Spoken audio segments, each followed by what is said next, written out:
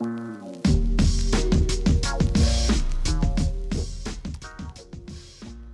afternoon, if that's what time you're listening to this, and welcome to the week. This is the Scramble, our Monday program of the Colin McEnroe Show, where we try to react to, well, I'll put it a different way. A lot of our shows are playing weeks in advance. This is the show we don't play in weeks in advance. I'll tell you some of the things we're talking about today. A little bit later in the show, one of the big news items of the weekend was the dismissal or the acceptance of resignations, I guess I should say, of most of the U.S. attorneys who submitted resignations. Preet Bharara, the U.S. attorney in New York, did not submit a resignation and therefore was fired. We'll talk about the meaning of that with one of the reporters who's covering it.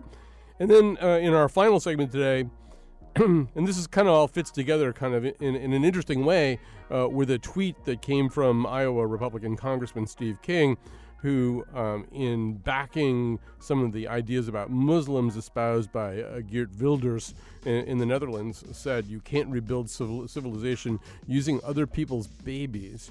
What does that mean exactly? Well, what we think it means, particularly given Steve King's history of comments about Muslims and Muslim assimilation, is that he doesn't really believe that Muslims who are born here assimilate successfully and become linchpins of whatever he considers to be U.S. civilization. Well, we're going to talk to a Muslim writer about that, a Muslim writer who says, in his experience, and also given the slim amount of research there is about this, Muslims assimilate pretty much the way everybody else does. All right, but we're going to begin with a story that you know something about, but you probably don't know much about.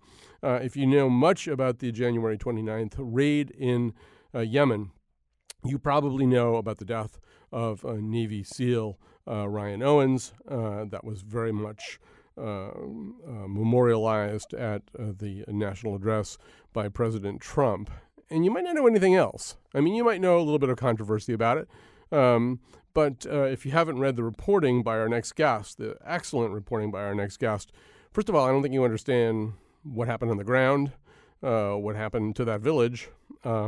And you might not also understand some of the foggy questions about what the rationale for this raid was, how it got approved, and whether it did the thing that it was maybe supposed to do. There's a lot of fog of war around this one.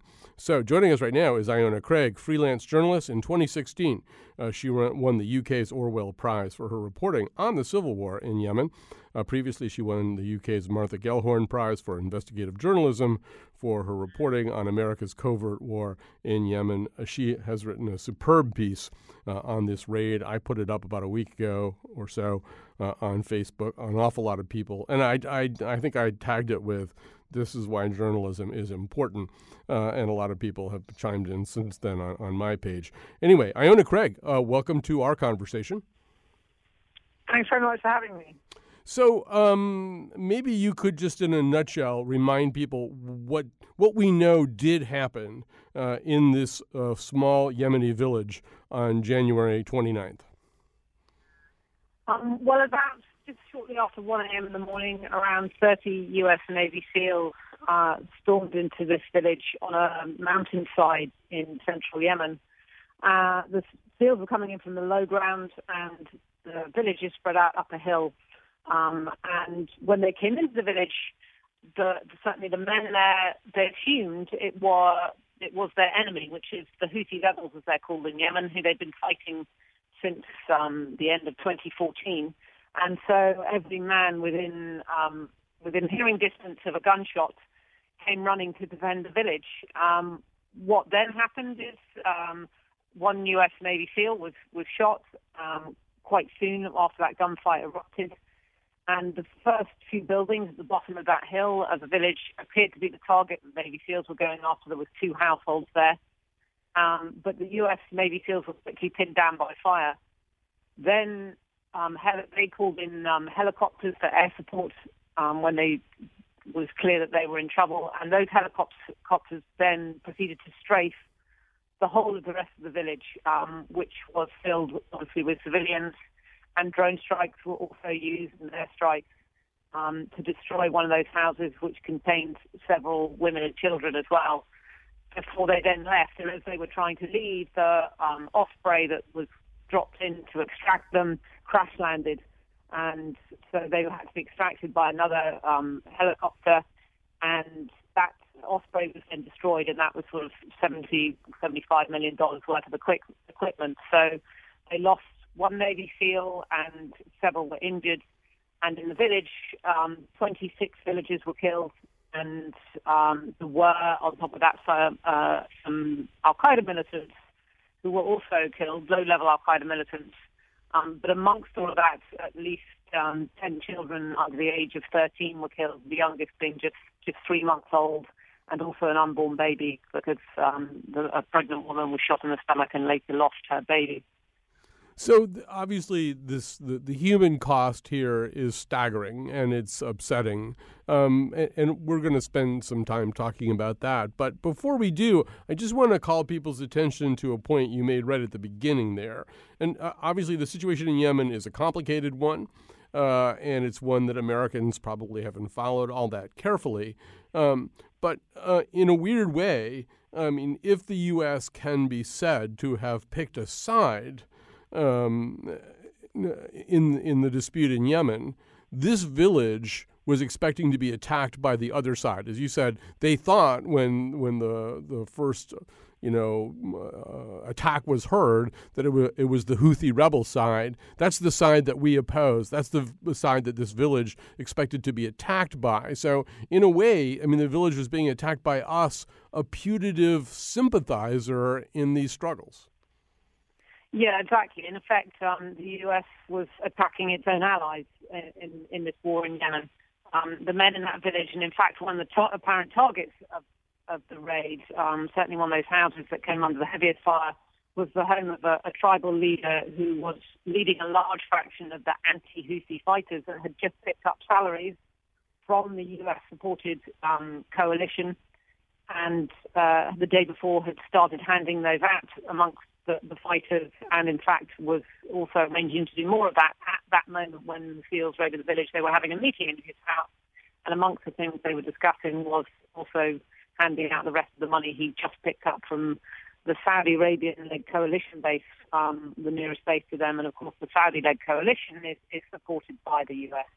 Right. So, and just to further flesh that out for people who are listening, so the Houthi rebels are thought to be sponsored by Iran to some degree, and that is really kind of what tinctures our involvement with the other side, I would say. This is a little bit like the old politics of the Cold War, where we would go into a place like Somalia and just pick the side that we didn't think was a Soviet satellite. So, so that's the way things were on January 28th. This village opposed the Iranian-sponsored Houthis. We opposed the Iranian-sponsored Houthis. You could assume that they'd be on the same side. I would assume after having sustained all these casualties, having seen their 10 of their children, including a baby, having seen wives and sisters and mothers torn up by armaments, that they don't think of themselves anymore as being on the same side of any conflict as the U.S.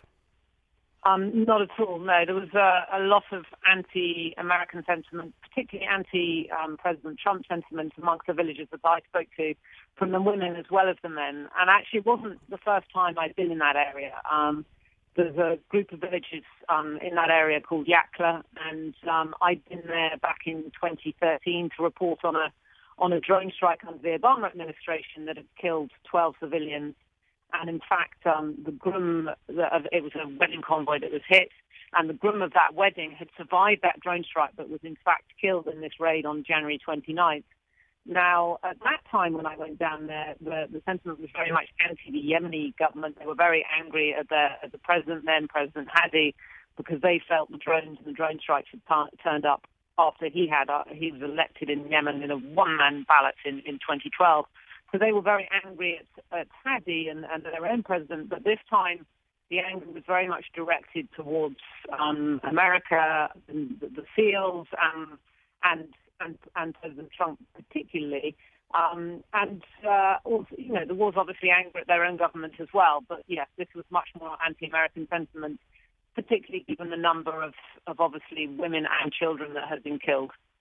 Was there, I mean, is it possible to know whether there was some kind of Al-Qaeda on the Arab Peninsula presence there? I mean, I think you write about the fact that there seemed to be, for example, one fairly newly constructed building in the village.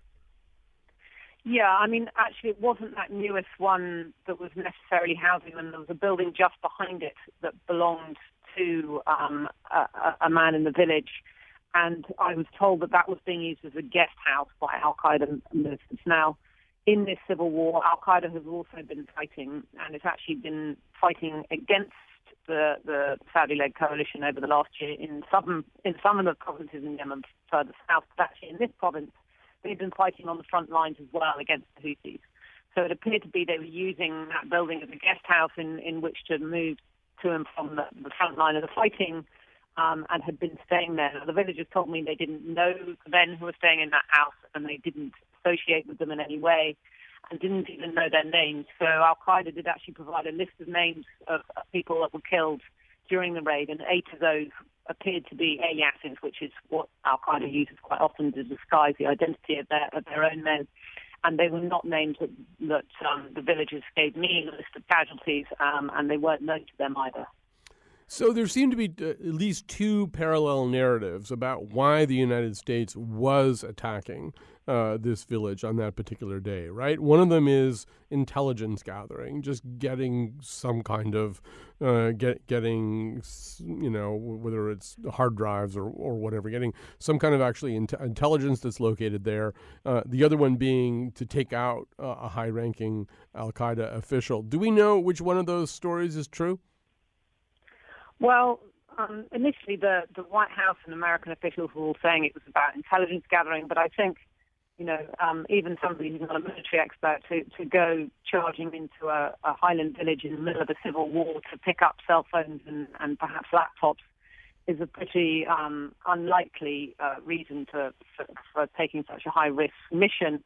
But no, certainly from my sources, and it appears now, since the end of last week, that even Pentagon is coming around to admitting this, they were actually going after a man called Captain al-Raymi, who was the leader of Al-Qaeda in the Arabian Peninsula, or AQAP as they're known in Yemen, which is the local franchise, who their intelligence obviously told them was in the village at the time.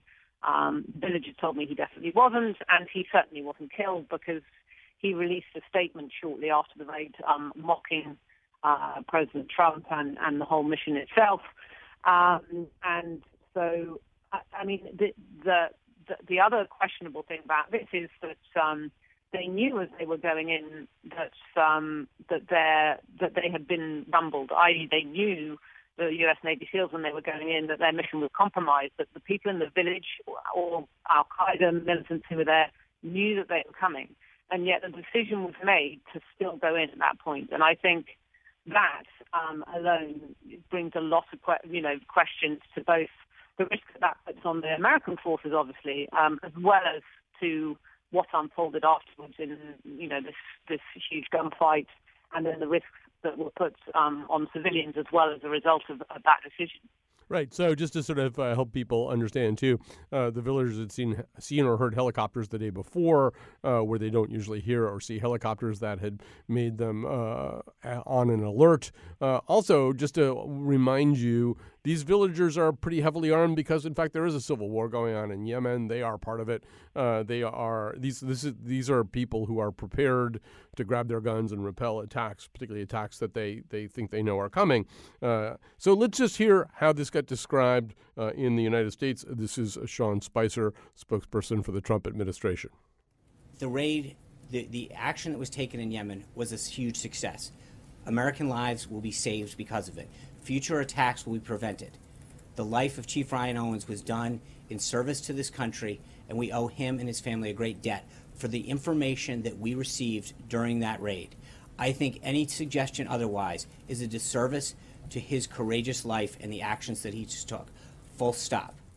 Now, Iona Craig, we do know that one piece of intelligence that the government exhibited and claimed had been worth going in for turned out to be 10 years old and easily available on the internet. So, is there any justification for what Sean Spicer says? In other words, did something come out of this raid that will save American lives?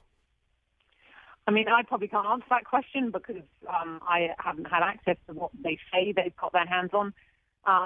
But I think, just like that statement that he made there that you just played, for me, that was sort of like red back to a bull. That was one of the main reasons I knew I had to go to the village, because I was in Yemen at the time when the raid happened, and immediately it was quite obvious that there was a high civilian death toll and a lot of casualties. And for the White House then to spin it as this great success, under the Obama administration, yes, civilians were being killed as well in operations in Yemen, but a lot of the time they were remaining completely silent about it.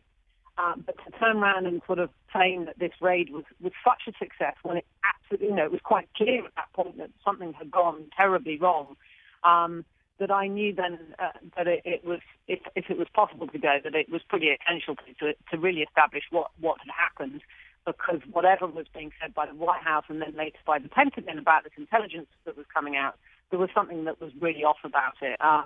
And so, I then made the decision to get there and to find out what had happened. But I spoke to the villagers about, what houses did they get into, and the house that I mentioned that was apparently being used as a guest house by Al-Qaeda militants, the Navy SEALs never got into that building because when they came under fire, obviously the militants that were in there were doing a lot of the fighting, and that house was hit by a drone strike before the SEALs could get into it. So the only the houses that they came within close contact to were the ones that belonged to Sheikh al-Bahab, the leader that I mentioned, who was handing out the wages for the anti-Houthi fighters. When I asked them, did they get in there and take stuff, nobody could really answer that question because they said, listen, there was so much chaos going on. We don't know who went in where, and it was pitch black, obviously. They don't have night vision goggles like US Navy SEALs would probably be wearing. So, yes, they couldn't really answer that question about whether they'd actually physically got into the buildings and taken stuff out or not. So, I mean, just to once again recap a whole bunch of these things. First of all, this raid, we haven't really mentioned this. This raid was approved by President Trump over dinner, which is an unusually casual, convivial circumstance for presidents to be approving military raids that obviously had some implicit risk in them. This is a raid in which this Navy SEAL, Ryan Owens, died, but also 26 civilian casualties, including 10 children under the age of 13. It's still not entirely clear what the purpose of the raid was. If it was intelligence gathering, as Iona Craig just said, the building that would have had the most intelligence in it was basically reduced to rubble because, in fact, that was the building from which fire was also coming, which also raises some question about planning. If this really were an intelligence gathering mission, maybe you'd try to do it in such a way that you didn't wind up blowing the place that had the intelligence in it up. As we also said before, there's some reason to believe the village knew that some kind of raid was coming as a result of things that they'd heard the day before. All of that, would make you think maybe this is something you would want to know more about. Maybe we don't entirely understand why Ryan Owens and all these Yemeni people lost their lives on that date. Here's General Joseph Votel, the Pentagon's top Middle East commander, talking about what will happen next, which, spoiler, is nothing. I am responsible for this mission. We lost a lot on this operation. We lost a valued operator. We had people wounded. We caused civilian casualties, lost an expensive aircraft. I'm looking for indicators of incompetence or poor decision-making or bad judgment. I was satisfied that none of those indicators that I identified to you were present. Well, geez, I don't even know anything about this. I've just been reading our guests' reporting. I could probably point them in a few directions. We've been talking to Iona Craig, freelance journalist who covered this, and you should absolutely read her piece in The Intercept about it. But just last question. Is this where this story ends? Maybe it ends there for the purposes of that one particular American general. From the point of view of people living in the area, I assume one way it doesn't end is in the deep radicalization of people who've now lost children and wives and sisters and babies who I would assume are more easily turned toward the purposes of al-Qaeda. Yeah, certainly it's a propaganda win in that respect for al-Qaeda, but it also didn't end for them that night. The village was traced again, and one of the drone strikes repeatedly on the 2nd of March and for 4 consecutive nights when there was a sudden uptick in U.S. airstrikes over the space of 36 hours. America carried out more strikes in Yemen than had happened in the whole of 2016, and the village was at the center of that again. And 2 more children were killed, aged 10 and 12, and another 3 men were killed as well. So the village is now empty. Everybody is displaced. So not only have they lost their women and children, they've also now lost their homes, essentially. They haven't got anywhere to live. The senior sheikh in the village is living under trees several miles away from the village, and I've been in regular contact with him since then. So yes, if you want a lesson in how to raise anti-American sentiment, and perhaps, as you mentioned, even radicalize young people in the process, then this is probably a good lesson in how to do that. All right. Well, Iona Craig, thank you so much for your reporting on this. We'll post it up on our page at WNPR.org. It's in The Intercept. It's a must-read if you want to understand this better. We've only just scratched the surface of it in this conversation. So let's take a break. We'll talk about some other cheerful topic after this.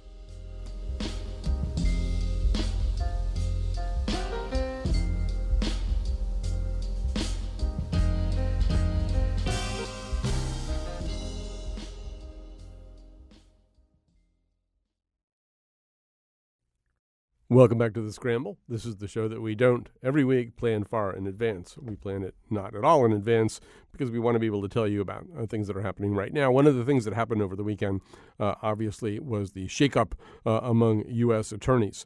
And within that shakeup, there was one big headline, and that was Preet Bharara, U.S. Attorney for the Southern District of New York. He was one of 46 U.S. attorneys appointed during the Obama administration. They had remained in their jobs after the inauguration of Donald Trump, and those 46 were asked to resign on Saturday. Preet Bharara refused and was fired. Joining us now to tell us more about this is Josh Gerstein, White House reporter for Politico. Welcome to our conversation. Hey, good to be with you. So this isn't unusual in some ways. In other words, the kind of wholesale house clearing of U.S. attorneys is pretty typical among presidents. Although it has seemed in the last 2 administrations that maybe you kind of hang on to a couple of people who are notable for having major ongoing investigations. They tend to be the names that people know, right? So Patrick Fitzgerald held over in the Obama administration for a politically relevant investigation into Rod Blagojevich and other work that he'd done. He'd been the prosecutor in the Scooter Libby. You go back to George W. Bush. I think Mary Jo White got held over for a while, didn't get purged. So it's both true that they swing the axe and clear out the House, but it's also true that they typically retain some key players. Yeah, that's exactly right. I think you've captured it. And the dispute in recent, I would say we're really at decades now, has been about how that axe is swung, how swiftly, how broadly, and sort of how much notice people are given.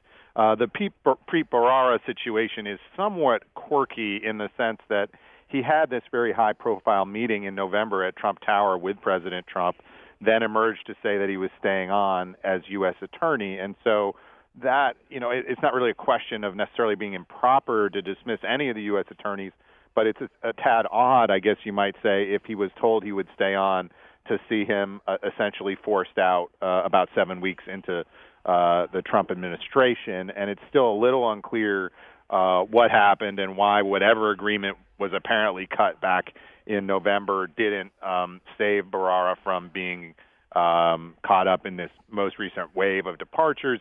He claims that that's why he initially didn't acquiesce to the first directive he got from the Justice Department saying he was supposed to resign, because he felt he had essentially cut a separate deal directly with President Trump, and that's what led to, I think, some of the machinations over the weekend. Right, and it wasn't just with President Trump. I think Jeff Sessions was president at that November's meeting, and where Bharara was supposedly praised for the work that he had done and assured that he would be retained. And there's a whole lot of subtext to this, and so let's try to unpack a little bit of it anyway. I mean, part of this might be that Bharara, probably more than anybody in government right now, is symbolic of going after high-paid, more or less Wall Street-based white-collar criminals. I mean, there's some people who say, well, he didn't really get it done. He didn't really punish enough of the people or really any of the people associated with the 2008 economic collapse. But on the other hand, if anybody's ever gone after some of these people, it's been him. And that was a little bit of Donald Trump's campaign rhetoric too, right? That the government was essentially too soft on Wall Street. Donald Trump, was more of a man of the people. Right. Although this was always a bit of a point of confusion, I think, in the Trump campaign and with the Trump rhetoric, right? I mean, because he did campaign, railed against Hillary Clinton and her connections to Goldman Sachs. Then he goes ahead and brings a bunch of people into his administration who held prominent roles there, including his, senior advisor and sort of chief strategist, Steve Bannon. I could definitely see many people in Trump world being suspicious of Preet Bharara because of some of the things he did in the area of insider trading and prosecuting hedge fund tipsters and things along those lines, and his aggressive record in that area. At the same time, you're quite right. You would think that someone sort of crusading against Wall Street might fit in with some of the more populist elements of Trump's campaign rhetoric. It just, I guess, depends on how sincere you consider that rhetoric and whether Trump would be more inclined to follow it or more inclined to listen to sort of the billionaires and the hedge fund magnates who are populating his cabinet and normally have his ear from his history in Manhattan and even down at his club in Florida, Mar-a-Lago. Josh Gerstein, to listen to you talk, one would almost think that there were things that Donald Trump said during the campaign that weren't confusing and double-sided and frequently contradicted. That might be a much shorter conversation for us to have. So, I mean, another reason that Bharara might have been at least superficially appealing to Donald Trump is that he had occasionally gone after Democratic politicians. Bill de Blasio, I think, is probably relatively happy to see the back of Bharara. That's quite right, because he's investigating de Blasio over sort of campaign finance-related issues at the moment. There was an earlier investigation that didn't lead to a prosecution, but which Bharara mentioned on Twitter actually over the weekend, involving Governor Cuomo of New York and his involvement with an anti-corruption commission there. Certainly, and then Sheldon Silver, who was the head of the New York State Senate, who was indicted under Bharara. So there's a lot of New York politicians. I would say most of them probably Democrats, probably because there are probably more of them in the New York State government. But they had felt the wrath or the ire of federal prosecutors, and if Trump was looking to just gore the Democratic ox, if you will, Bharara would have seemed to be a logical person to keep on. But it would have been somewhat inconsistent to keep him and dismiss, just about every other presidentially appointed U.S. attorney, although we should note that Trump is actually keeping two. In a sense, there's one for Northern Virginia named Dana Bente, who's currently acting as the number 2 official in the Justice Department. Folks might remember that he was installed after the acting Obama appointee who was running justice on a temporary basis quit, essentially, or I should say was fired for refusing to defend Trump's travel ban. And then another gentleman named Rod Rosenstein, who's the Maryland U.S. attorney, who is the nominee for the number 2 job at the Justice Department but hasn't been confirmed yet. They were apparently immune from this. They were told to submit resignations, but the resignations weren't accepted, and we still haven't gotten a definitive answer about whether anyone else on that list got some kind of a reprieve. Right. We should observe also Rosenstein is kind of the Timex watch of U.S. attorneys. He takes a licking and keeps on ticking. I believe he was the George W. Bush appointee whom Obama retained. Now he's being retained by Trump. Right. And as you said at the beginning, it's not terribly uncommon. There are a lot of career prosecutors who, when people start looking around in districts and saying, well, who would be a good U.S. attorney, in a lot of places, despite the partisanship in some quarters, you find a pretty broad consensus that, this person's been doing a pretty good job. Why don't we keep them doing that? And so you end up with people like Pat Fitzgerald, who you mentioned, serving for a long period of time under I think he stayed all the way into a full term of the Obama administration before he resigned. And sometimes it does have to do with very high-profile investigations or prosecutions those people are pursuing, like Fitzgerald was prosecuting the Democratic governor, Rod Blagojevich of Illinois, over the rather sensitive matter of his efforts to sell Obama's Senate seat after Obama vacated it. So sometimes you see those kinds of political sensitivities leading to a decision to just let a prosecutor remain in their position. So there's a couple of other balloons floating around in the air, and we should grab their strings before we run out of time. Another group of people who are probably happy to see the back of Bharara are people at Fox News. In fact, Sean Hannity had done a segment about how good an idea it would be to get rid of some of those Obama Department of Justice holdovers who might do some leaking. Well, another reason to get rid of Bharara is he's gone after Fox News. He has an investigation underway that we believe is exploring two different issues. One is sort of improperly aggressive techniques Fox News may have used against journalists who cover Fox News. Many of us have known for years that they are unusually combative, but there are allegations that they actually obtained phone records or voicemails or things along those lines that came from journalists who were covering Fox News and some of the issues there. And then there's a separate inquiry or a related inquiry going on as to how Fox News accounted for various payments related to Roger Ailes' sexual harassment allegations. There were apparently various settlements paid out over the years, and none of them seem to have been publicly disclosed. And there's questions about, like I said, how they were even recorded on the books of Fox News and News Corp. And apparently Bharara was pursuing both those issues, although I don't think we should assume they'll just go away simply because he goes away. His deputy remains the U.S. attorney there and probably will for some time, since the Trump White House doesn't have nominees lined up for any of these U.S. attorney posts as far as we know. Let's mention one last way in which Bharara was an interesting piece on the Trumpland board game, and that is that there was some expectation that maybe he, partly maybe because of where he's based, which is where Trump's headquarters are, and maybe also because he kind of does have an ornery and obstreperous streak to him. It was thought by some of the people who are pushing various kinds of ethics movements against the Trump administration that maybe he would be the guy who could carry the load of, say, an emoluments case. And so, I mean, a whole bunch of different watchdog groups had essentially asked if he would do this. Maybe he having a little bit more standing because of being in New York, but also because that's kind of his reputation, right? He's not afraid of anybody.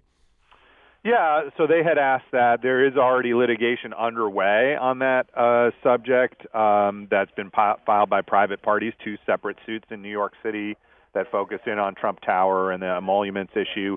I think that kind of those requests had come fairly late, and so I doubt that they were sort of a motivating factor in getting Bharara dismissed. There's also questions about whether some tangent of the Trump investigations into Trump and Russia might have also flowed through the U.S. Attorney's Office in Manhattan, although we think that those probes are being run out of other offices. So, but I think it's fair to say that it's possible people at the White House considered is Bharara the kind of person who could turn on them. You have to be concerned when you let somebody loose if they're really going to end up stinging you. And so I imagine the decision about whether he might do that in the end might have played into some of the considerations in the White House, say, about whether to immunize him or exempt him from the broad dismissal of U.S. attorneys that the White House wanted to go forward with, obviously, on Friday.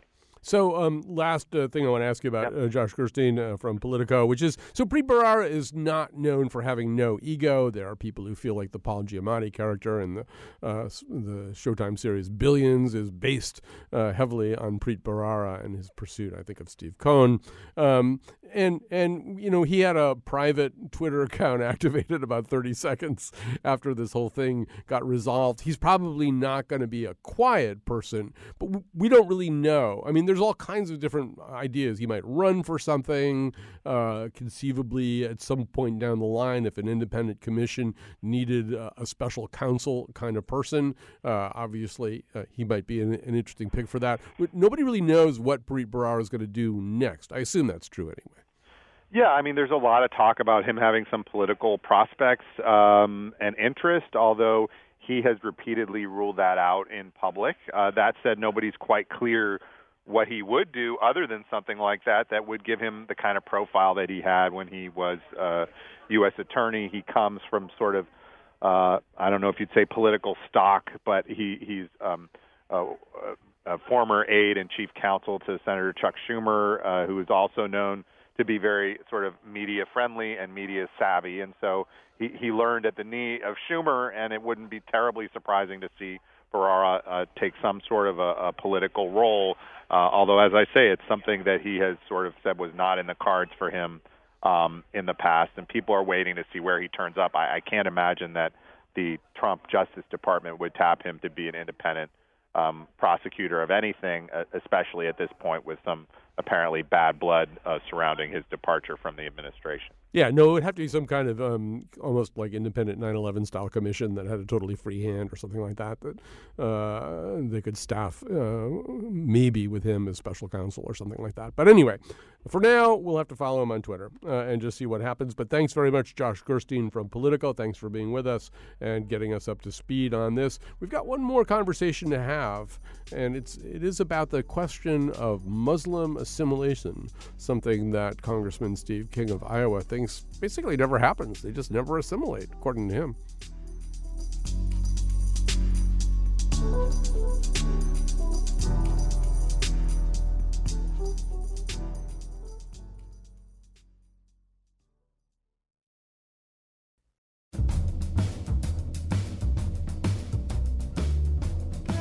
Thou shalt not pester Spicy when he's at the Apple Store. Wait until he's buying giant tubs of Orbit gum at Costco. Today's show was produced by Betsy Kaplan and me, Kyone Wolf. Amanda Fish submitted a resignation, but we did not accept it. The part of Bill Curry was played by Mary Jo White. If you love podcasts, you can find ours on almost any platform. On tomorrow's show, we expect to be snowbound, so enjoy a rebroadcast of our show about what happens when a Simpsons comedy writer goes to North Korea. And now, back to Colin. Yeah, that show also includes a pretty chilling story of a journalist who inserted herself into North Korea under the guise of being a teacher at a special school there and was very much hoping that she would not be uncovered and very unsure about what would happen if she were uncovered. So anyway, enjoy that show. We're really sad because we usually do our NCAA selection show, our bracket show with Julia Pistel and Bill Curry and a host of others, but we don't really see how we can do that tomorrow, given what's coming. Anyway, speaking of what's coming, we have a final segment here. This was an article, an essay that attracted our interest last week, and now we're really especially happy that we decided to book Ayman Ismail, who's a video editor and producer for Slate.com. Before I bring him aboard, I just want to say, well, happy is probably the wrong word, but among the things making news over the weekend is a very bizarre tweet from U.S. Congressman Steve King. He's a congressman from Iowa. He was tweeting in support of far-right Dutch politician Geert Wilders, who wants to end Muslim immigration there and ban the Quran, even in the Netherlands. So King tweeted, "Wilders understands that culture and demographics are our destiny. We can't restore our civilization with somebody else's babies." Well, first of all, I wasn't really sure. Wasn't aware that our civilization had gone somewhere and needed to be restored. But Mr. King since then has kind of doubled down on that, talking on CNN, talking about the issue of assimilation. He said in the past, I think it was 2015, I'm all about assimilation, and whatever people can come here and assimilate, they're here and they're here legally. I'm for those folks. He said Iraqi Christians do okay in this culture. But then he said, I can't find models of the folks that, say, do the Hajj to Mecca. I can't find models where they've assimilated into the broader culture of civilization wherever they've gone. So this is a congressman in the United States not only saying that Muslims don't assimilate in the United States, but arguing they don't assimilate anywhere, which is kind of even hard to imagine. But anyway, joining us is somebody who is arguing the opposite side of that case, Ayman Ismail, as I said. Welcome to our conversation. Hi, nice to meet you, Colin. How are you? Nice to meet you, too. Am I saying your name correctly? Yeah, Ayman. Oh, good. So, you basically, even before Steve King had said all this bizarre stuff, you were writing about the fact that in many ways, the Trump administration attempts, second attempt now to ban people entering this country from certain Muslim-majority nations is kind of an argument similar to Steve King's, right? That somehow or other, this group of people are different from other groups of immigrants who might have come before, that they're simply going to exist in enclaves and never really join American society. Is that sort of the dog whistle, or maybe more than a dog whistle, that you're hearing from the Trump administration? Yeah, I mean, I think one of the most important things we need to do before we even have this conversation is recognize that this kind of rhetoric doesn't originate from Steve King. He sort of just kind of jumped into the limelight with that absurd tweet. But this is something that sort of existed for the last decade here in the States. But, I mean, there might be some truth to the fact that some immigrant families have more trouble assimilating to, I guess you want to say, just general American culture. But it's certainly not the case that it's either A, impossible, or B, unique to Islam or the Muslim American experience. But yeah, I do see it as sort of this piggybacking on Donald Trump's very successful rhetoric of saying that there's somehow something inherently different about Islam and the Quran and the Muslim American experience that makes it a threat or makes it somehow anti to American or democratic values. So 100% see it as a sort of an echoing of that same rhetoric. And so in order to have the conversation, in a way, we struggle to define that term assimilation. And we also, there are ways in which we celebrate in America less than total assimilation. We like the idea that there are places where you can go to Chinatown or Little Italy, and there's a city not too far from where I'm sitting called New Britain, Connecticut, where there are small neighborhoods where Polish is spoken more dominantly than English is. And in a way, that's like sort of cool in general, right? And I mean, and many of the things that are being said about Muslims were being said about Italians at the beginning of the 20th century. So in a way, do we have a working definition of what assimilation even means? I'm not even sure. I mean, when I was growing up, I thought that one of the things that made America so great was its diversity and the fact that anybody can be an American. So I'm not really sure. I mean, I imagine that assimilation just sort of happens over generations, and then as the culture changes, the people who are born into it sort of are pushing the culture in different directions.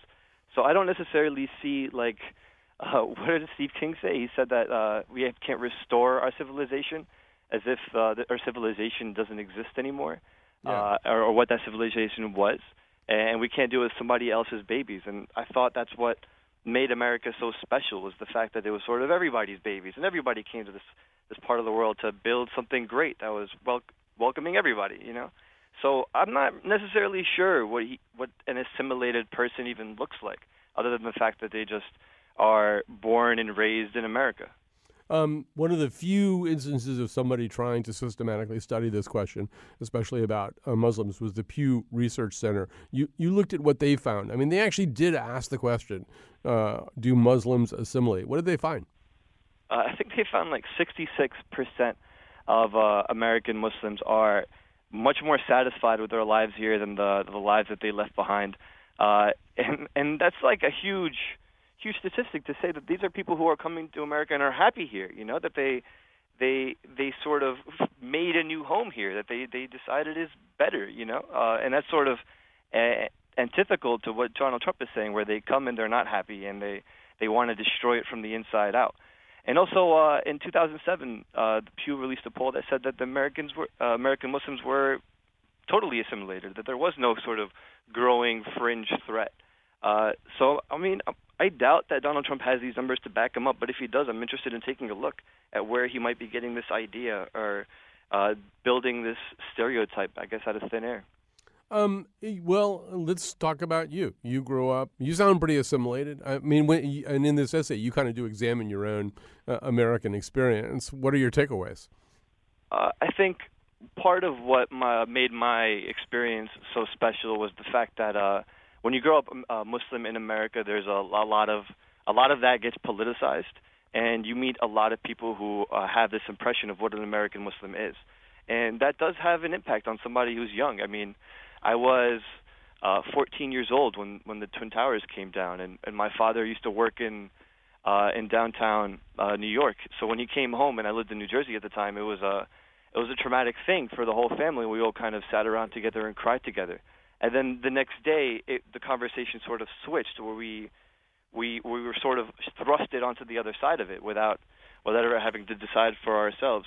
And I think that is the only really thing that makes the American Muslim experience unique. But otherwise, I feel like my childhood could have been maybe more Americanized, but at the same time, it's sort of inevitable that if you raise American kids in America, no matter what their background is, that's just going to be their experience, that they're just going to be American no matter what.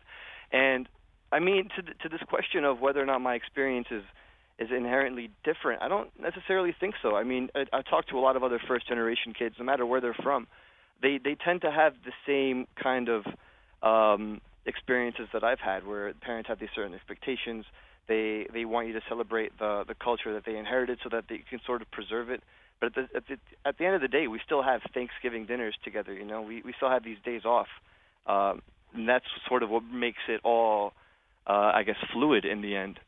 Yeah, I think it is different, though. And I think post 9/11 it's especially different. I think Muslims in America are, to a certain degree, judged and approved of in terms of how many things they give up. In other words, you're a better American the less Muslim you become. Your family came from Egypt. You're a better American the less Egyptian you seem. I'm not really sure I know that in the past, as I mentioned at the beginning of the 20th century, there were tremendous nativist movements and distrust first of the Irish and then especially of Italians, and there was probably that kind of sentiment. But I do feel like Muslims are in a special category right now. Like your bona fides gets established by how much of your culture and tradition you're willing to shed. Yeah, and I've seen that when I was growing up. I mean, one of the things that my family did was we bought a bunch of American flags and decorated the outside of our car and decorated the outside of our homes. And to me, it didn't feel like solidarity with what happened and sort of a trauma thing. To me, it sort of felt like we needed to compensate for the fact that we were Muslim, and we needed to show others that we were American too. And I think that it doesn't feel required as other people that aren't Muslim. But at the same time, I don't know. I think part of it being that you're Muslim and you need to compensate is a little troubling, just because you're not necessarily sure about your own identity anymore. It's like if you feel American and you feel like you look American, but still when you talk to people for the first time, they're going to have this sneaking suspicion that you're not. And that's something that you do kind of need to compensate for. Right. In other words, if our goal as a multi-ethnic society was to make everybody feel comfortable and have everybody kind of embrace American values at their own pace, but thoroughly, the worst possible thing you could do is create this special stigmatized group of people who start winding up feeling as though they're being pressured to do certain things, that they have to do these things as a show of force. I mean, it just seems so incredibly counterproductive. Yeah, and that's exactly why I was so bothered. I think it was in the town hall style debate between Donald Trump and Hillary Clinton during the election when a Muslim in the audience asked him, like, how would you deal with Islamophobia if it were to arise and you were elected official? And Donald Trump's answer was very sternly, well, it's up to Muslim Americans to tell everybody else that they're American. And that was really troubling. And he also made a statement that was, to me, crazy. He was like, well, we wouldn't have the terrorism problem if Muslims did their part and told other people who the terrorists were. Like, I can't even imagine what that would be like. Like, what he imagines the Muslim American experience is. Like, we're just sitting around having falafel hummus, and people are just like, oh yeah, we want to like cause trouble, and we're just like, whatever, we're just trying to tune it out. Ayman Ismail, we're going to have to stop there. We're just flat out of time, but thank you so much for joining us. Read Ayman Ismail's piece at slate.com.